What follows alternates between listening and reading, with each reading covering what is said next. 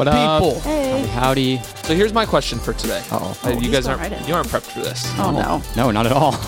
Every time I have to speak in front of people, I'm like, there's like a thing I have to check. You know, there's like a tick, like, oh, do you take a drink of water? Do you like touch your nose 3 times? Like, do you have a thing like before we record the podcast or like before you were to step on stage doing your announcements, or do you have a thing? No. Either of you guys? I don't think so. My thing is I always have to check my fly like 4 times. That's funny. It's really weird, but I have this like weird phobia that I'm going to one day step on stage and my fly's going to be down. And I'm not, you can't, once you're up there, like, I don't know if you can fix it. Just turn around and just point at something behind You're like, you. well, check out this LED wall. And then you turn around and you fix it. But you guys don't do anything. You're not like, I need a.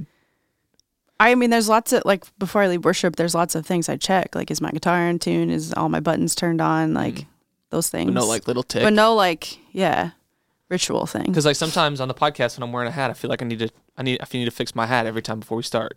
But when fixing it, I don't have a mirror, so I don't really know what it looks like right now. I probably readjust my hair, but that might just be instinct. So I'm just the weird one. I'm the one with all the weird ticks. No, that's like a thing. I know it is for people. I just don't know that I have any. Yep. All right. Fair enough. Tickless. Take what? Tickless. Tickless. I don't think tick is the word that you guys are wanting to use. Yeah. Oh, really? No. Okay. Anyways. You're talking like just ritual habits. Yeah. Yeah. Okay. Yeah. Tick is something else. What'd you say? Habitless? Yeah. I'm not comprehending what this guy's saying already. I'm just going to casually shout out just random words at the podcast. You're just going to combine random words. Yep. All right. Here we go. Let's dive into this thing. We're talking about book recommendations today. We did this podcast, almost probably 2 years ago. With Ben Geetson. Benny Boy was here, and we were dropping some book recs. But it's important to read, right? Readers, what do they say? Leaders are readers because leaders are learners. You guys heard something Never like heard that. Nope. I don't think that's actually how it goes, but it's something along those lines. Because reading is important, and some of the reasons why is just like some of us read to relax. In a world where there's a lot of stress and demands and busyness, reading can be a form of relaxing. Reading to learn, like we just talked about, some of the books we'll talk today, most of them probably will be good resources for you to be able to learn different things. Or even I think about reading as the process of like how you're being formed in an age that is like hyper fast content and answers. Reading is the long, boring, harder way, right? Yeah. Like even the book I'll talk about in a second, The Problem of Pain. We're prone to be a generation or a culture that Googles why is there evil things in the world? Why is there bad stuff? Rather than sit down and read a 1940s, 140-page long C.S. Lewis book. Yeah. Right? Or some of the other ones, The Worship Pastor, rather than figuring out what does it mean to lead worship and to be worshipers created in the image of God. Instead of doing that, we'll Google what's the definition of worship, right? And so it's some of that is how do we form ourselves to go back to what is a more simplistic, but probably takes more work to learn answers. Yeah. Do you guys think there's any other like reasons you'd say reading is important or you value reading? Those summarize it Nailed for me. it. Yeah. Yeah. I don't have anything in addition. So one of the reasons we think people don't read is oftentimes they don't know what to read. Right? They're sitting there and be like, yeah, I'd read if there was a book that was like burning on my bookshelf that I really, really wanted to read. So we're going to give you 2 to 3 Christian books per person, and then maybe one fun book that we've been reading or have read. And then from there, we'll chat a little bit about what each book has meant to us, what we've learned from it, what our takeaways have been. And then you can decide if there's anything from this. You can pick 1, 2, or all 9 to read. Who wants to go first? Who's got the first book rec? Not I.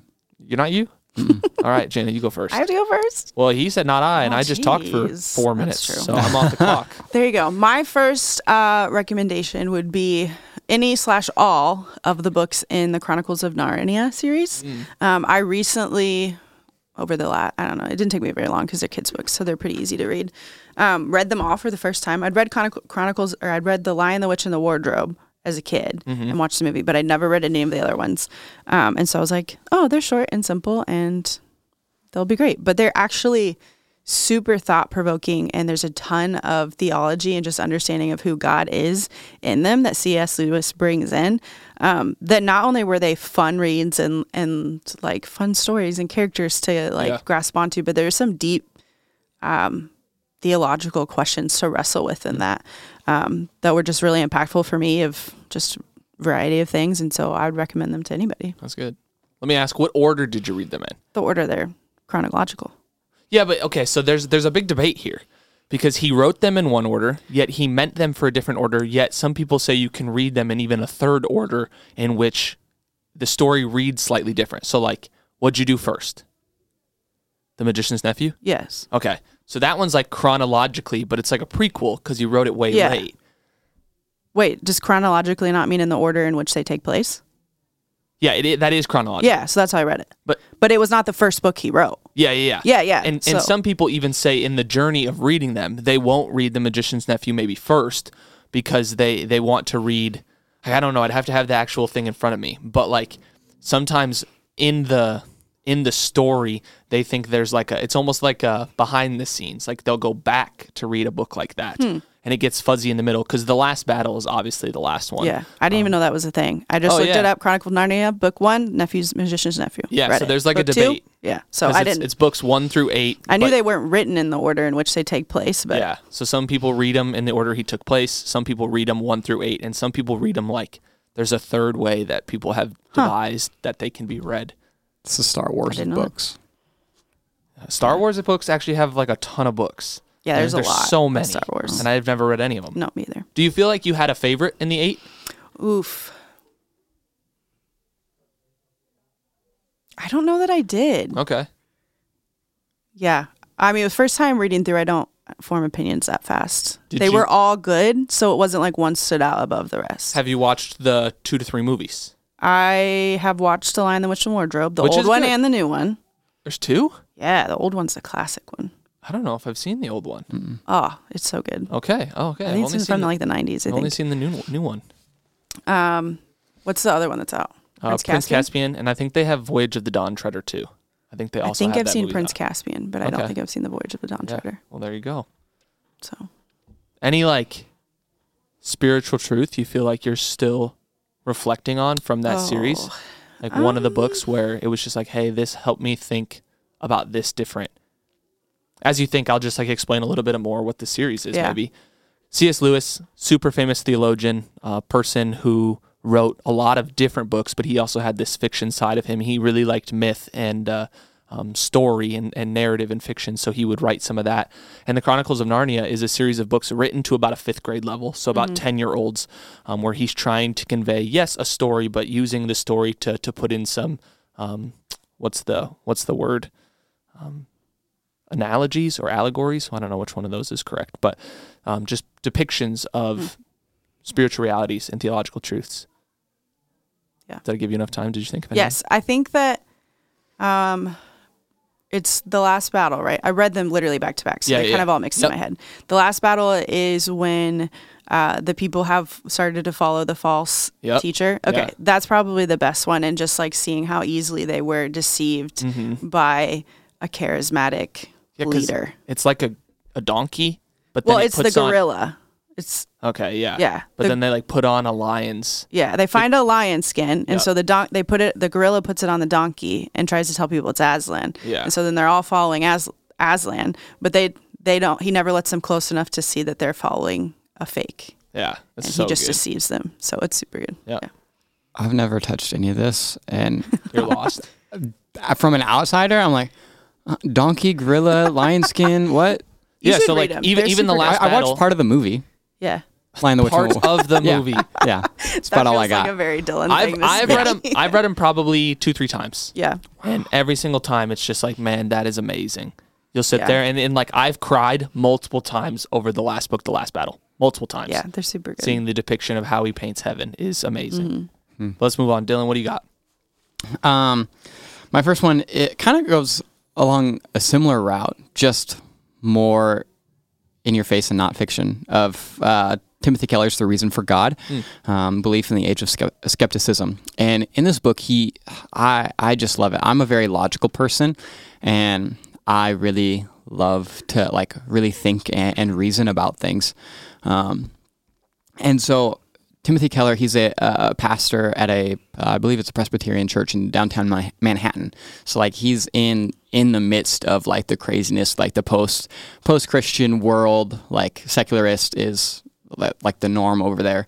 And so he writes this book to atheists, agnostics, and skeptics, but the way he does it is really helpful even for Christians, and that's why I'm recommending this book, is because it addresses a lot of the really heavy and hard conversations about our faith that everybody should wrestle with, especially if you're a Christian.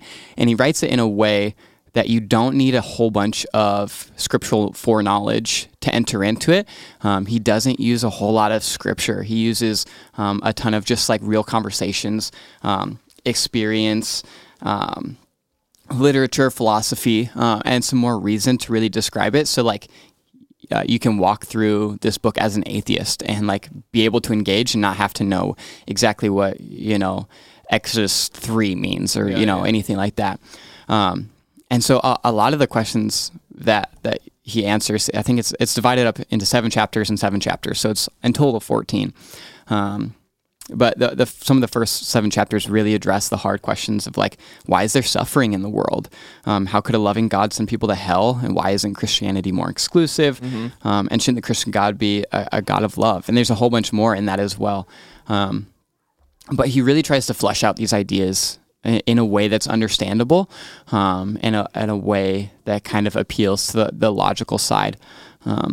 And so it's just a different perspective because a lot of times I feel like we can just get scripture thrown at us and to see it from a different view of, this is why, like, logically it makes sense to believe in God. And it helps break down, I think, and also, of course, form a ton of theological, like, ideologies and opinions that you can have of, there might be a day when someone comes and asks you, why is there a ton of suffering in the world?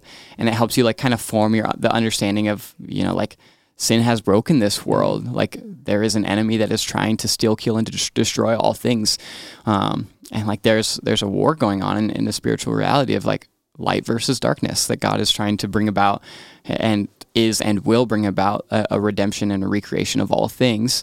But there's opposition against that. And so of course there's suffering because there's a battle and there's brokenness in this world. That's good. And so he just really, really fleshes out and paints some really beautiful pictures of spiritual realities in just a more straight up nonfiction type way. Yeah, that's cool. I'll keep going just to save time. But if you like logic guy, C.S. Lewis, Problem of Pain. Again, he addresses that question you're talking about of why do bad things happen? Like this problem that is in our world, that is pain, that is evil, that is darkness. Where does it come from? He does it in the 1940s, like I said, so it's right on the cusp of the start of World War II, which I think when you're looking at books that are historical, looking at like the context in which they wrote them can be really formative. Like I can't even fathom what it was like to be in Europe in World War II when Germany is like starting this like persecution of the Jewish people and you're seeing that suffering. You're hearing the rumors of what might be going on and you're trying to write a book about where pain comes from and why it exists. So he really puts this contrast of trying to address if there is a good God, how do bad things happen? And he explains it how God is both powerful, so he can take away the bad things, yet he is also loving, and so he allows us the free choice. And even just one of the concepts, I think it's early on in the book, but I was struck by, is he talks about how free will must include some type of suffering or hardship. And the reason for that is like all three of us at the table have different opinions. Like even for me, if I was going to choose where the three of us are going to go to lunch, and like I didn't ask for your opinion, I just made my decision. One of you two might be upset by that. Like that's just a consequence of having free will, that we have different opinions, we're created differently, we have different passions and desires and giftings and all of those things. So they're bound to butt up against each other.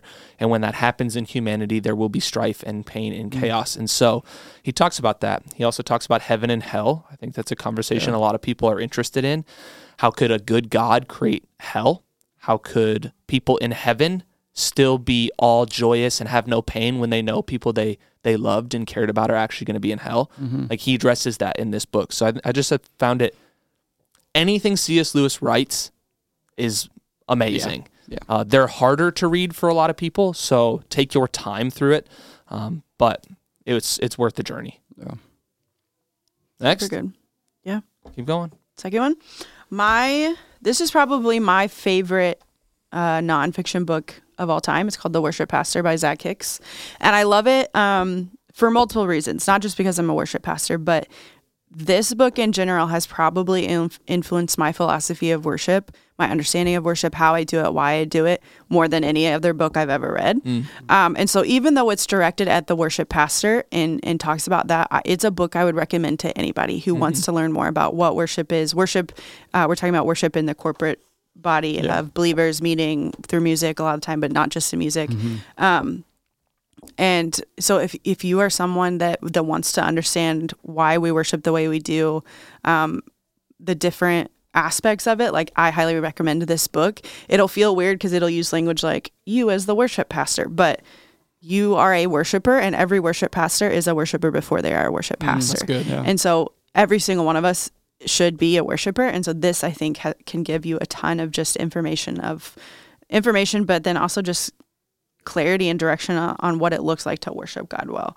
And so it'll talk about different things like the titles of all the chapters are the worship pastor as, but like a disciple maker, a prayer leader, like a theological dietitian, a prophet, a missionary. There's lots of different roles that a worship pastor will take, but they all reveal something really beautiful about what worship is and how it functions, how it works. And so I love it because worship in the corporate body is probably how I connect with God the most, how I feel like I hear his voice the most. And so this has been really influential in just opening my understanding and broadening my mindset of it. So that's my second rec. And we've talked before about the impact of musical worship on people. Yeah.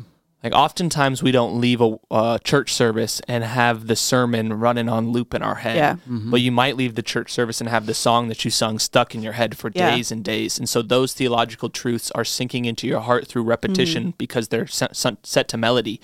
But even then, do we recognize the importance of that?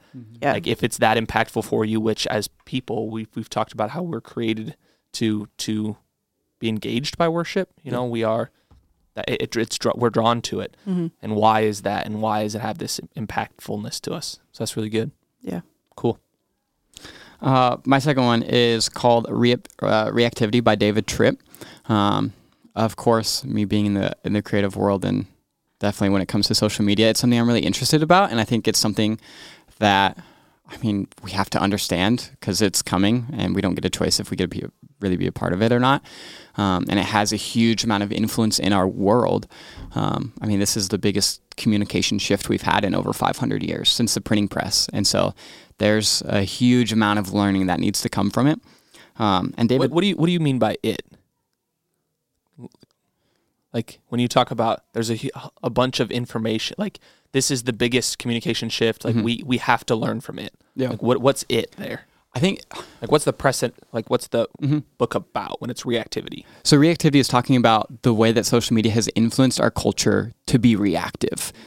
He defines a lot the hair trigger response that we have now been trained to have and has been normalized in our community.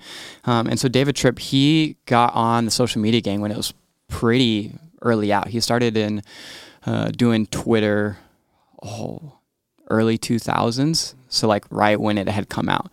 And he saw it as a powerful tool to engage people in the gospel. And so every day after he would do his Bible study, he'd tweet 3 takeaways from his daily devotional. And has been consistent on that every single day for 13 or so years. Like the dude has been going. But as social media has gained power and influence, and this culture of reactivity has started to flood in, and there's a whole lot of toxicity and just like kind of corruption, and like now social media has kind of become this cesspool of just all the bad things in culture that have been gathered up, that he started to quickly see like all these negative comments, of course, going against the gospel, and what he was doing. And he said, one thing that I thought was super insightful was we've become a people that are, as soon as we are offended, we'll pull the trigger on responding. He said that you can tell from a lot of the comments that he's gotten on his tweets in the past 13 years that the people that have been offended and have responded negatively have only read the title.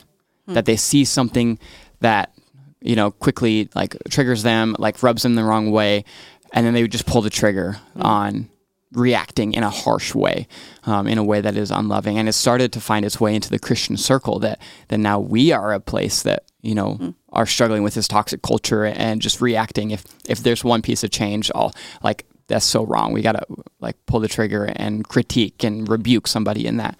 And so he really goes against this way of communicating in a toxic and reactive way, and just addresses how he can communicate in a biblical way.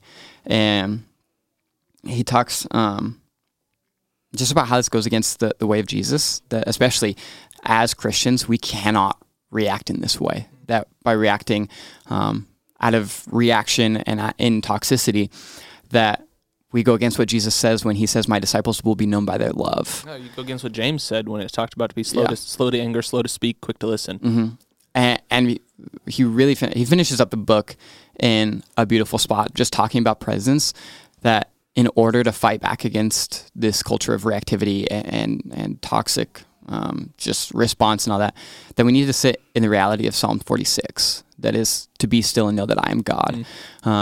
And in that, in the being still and knowing that God is God, it's knowing that his plan and his purpose are going to take place, that they will come to be. And then just by being still, we're the ones that look different out of this, raging flash of culture. And so by looking different, we can be the testimony of the goodness of God, that we can be still and rest and know that he is God and not have to worry about the million other things going on in culture. That's good. Mm-hmm. The last one I'll talk about is one that has changed a lot of the way I do my life. It's Jordan Rayner's Redeeming Your Time, 7 Biblical Principles for Being Purposeful, Present, and Wildly Productive. And the reason I find this book so formative is there's a whole movement out there of habits and productivity and self-help workbooks and all the different things. So you can list Atomic Habits, Compound Effect, what's more, the 7 Habits of Highly Effective People. There's book after book after book of what it means for us to be productive and to steward our time well and all those different things. This one is the only one I've found that is truly biblical. The other ones are great. I've read a lot of those, and there's principles in there that I've applied to my life that I've really enjoyed. But this one right here is, he literally goes through scripture and finds practices looking at the life of Jesus, of how he spent his time. Because when you think about it, Jesus spent 30 years of his life in obscurity. He's born in the manger, but it's not until he's about 30 years old when he starts doing ministry. And then in 3 years of his life, before he's crucified, he changes the whole world. He invests in this group of people in such a way that the compound effect of that will change the whole trajectory of the whole world. And he did it in 3 years. So he was the most productive, most effective person ever. And so he'll look at it. The 7 are: let your yes be yes, dissent from the kingdom of noise, prioritize your yeses, accept your unipresence, embrace productive rest, and eliminate all hurry. And I wish I could go into all 7 and just kind of break those down for you. But if you're going to pick up a book to study what it looks like to be productive, especially if you're a college student stepping into young adult life and trying to maximize work and social and physical fitness and mental health and all those things, I think this is a book that can help you do that. So should we do a quick lightning round? One fun one each? Fun one? What's a fun one? Fun one? Yeah. My fun one, my favorite favorite fiction book that I've read in the last year is called The Night We Burned by S.F. Koza. It's a psychological thriller looking at kind of the life of a couple people post their escape from a cult. Oh, wow. That actually burned, hence the title. Okay, so, interesting. That's all I can give without giving too much away. All but right. It's super good. If you like psychological thrillers, twists at the end, that's my recommendation. It was fun. Mine's Ashley Vance's Elon Musk, Tesla, SpaceX, and the Quest for a Fantastic Future. So I listened to this one. I think Elon Musk is one of the most fascinating people currently in our culture. The way that he is leading 3 major companies and just bought Twitter, so 4 technically. He's changing the world for good or for bad. I don't know yet, and I think people have a lot of opinions, but his life, his story, how he got to where he is, and the way he ticks as a person is fascinating. And so if you're a memoir or a biography person, this book is it blew my mind, some of the things he did and does and who he is as a person. But that's mine. My fun one is, of course, nonfiction because I hate all things fiction. I think it's a waste of time. Except for Stranger Things. That's fiction. Big fiction. Okay, but that's Got a TV him. show. Got him. I'm talking. Well, You'd read the book, too, if it came out. No, I would not. Nope, no way. We'll see. They'll make a book eventually. No, but my fun one is called Spiritual American Trash, and the title is really aggressive, which is why I bought it. But the subtitle is Portraits from the Margin of Art and Faith, and it's by Greg Bottoms, and it is an... I'm you sorry. had to giggle. Really? Greg Bottoms, is he married to Sandy Cheeks? I hope not. All right, sorry. Keep going. But it's a really interesting book. And the title really has nothing to do with what he talks about. It's really 8 portraits. So it's like a biography, autobiography. What's the one written by a different person? Biography. Yeah. Okay. So it's like 8 mini biographies of these people who had experienced suffering and in their faith have created out of it creative art, and they're 8 outcasts, so people who have been like outcasts from culture, and so 2 examples. One of them, he's this guy who grew up just with a really great, like not great family, and ended up running away to work as a janitor in Washington D.C.